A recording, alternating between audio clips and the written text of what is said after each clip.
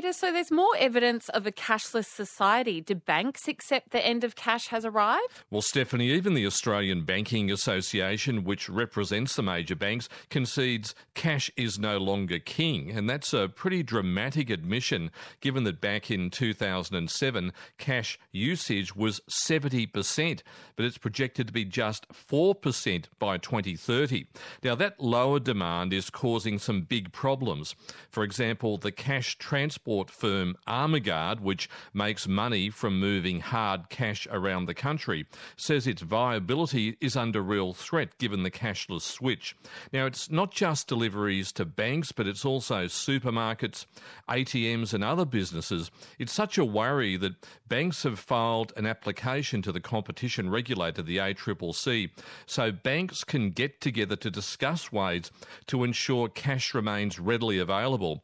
And that might even mean a cash injection to Armaguard, given that it transports around 90% of cash around Australia. That's not the only problem banks have now. One of the major banks is trying to wind back the reliance in instant online transactions because of scams. Well, that's right. And we now take instant online transactions as a given and part of life. But the National Australia Bank is trying to turn back the clock just a bit, applying what it calls some friction to instant transactions, having removed so much of it in recent years to make things faster and simpler. Now, this is all about the rise of scams, the threat to customers, and also the threat to banks if they don't catch them, and what's really a needle in the haystack for banks to stop the crooks. The Financial Services Minister, Stephen Jones, has announced a scams code framework, which is the next stage in fighting scams, which cost Australians over $3 billion last year.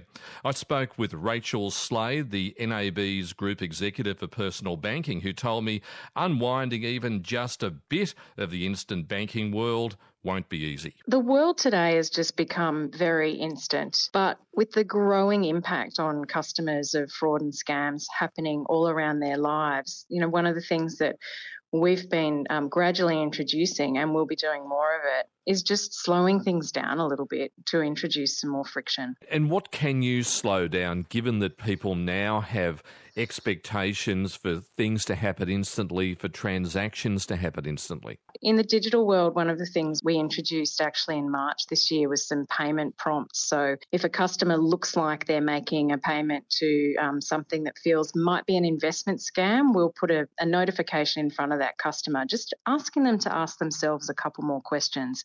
And what we've seen already is $50 million of payments totally abandoned since we launched that. So really just, interrupting that instant process to give customers a chance to think twice. So these messages from the NAB are coming up on apps or PC or the website when it looks as though there could be a suspicious transaction. That's right. And in some cases, the other thing we might do is actually block a payment. We'll actually refuse to make payments. So, for example, we've stopped making payments to some crypto exchanges that breach our threshold for risk through a fraud risk lens, so we won't make that payment at all. But despite all of those warnings, there would be cases, I'd imagine, where you can't stop people from making transactions, which would mean the responsibility would go back to them rather than the bank. I think in certain situations, we can't see what's happening. We're not in people's living rooms, and these scammers are very sophisticated. They prey on customers in vulnerable moments. They create a sense of urgency,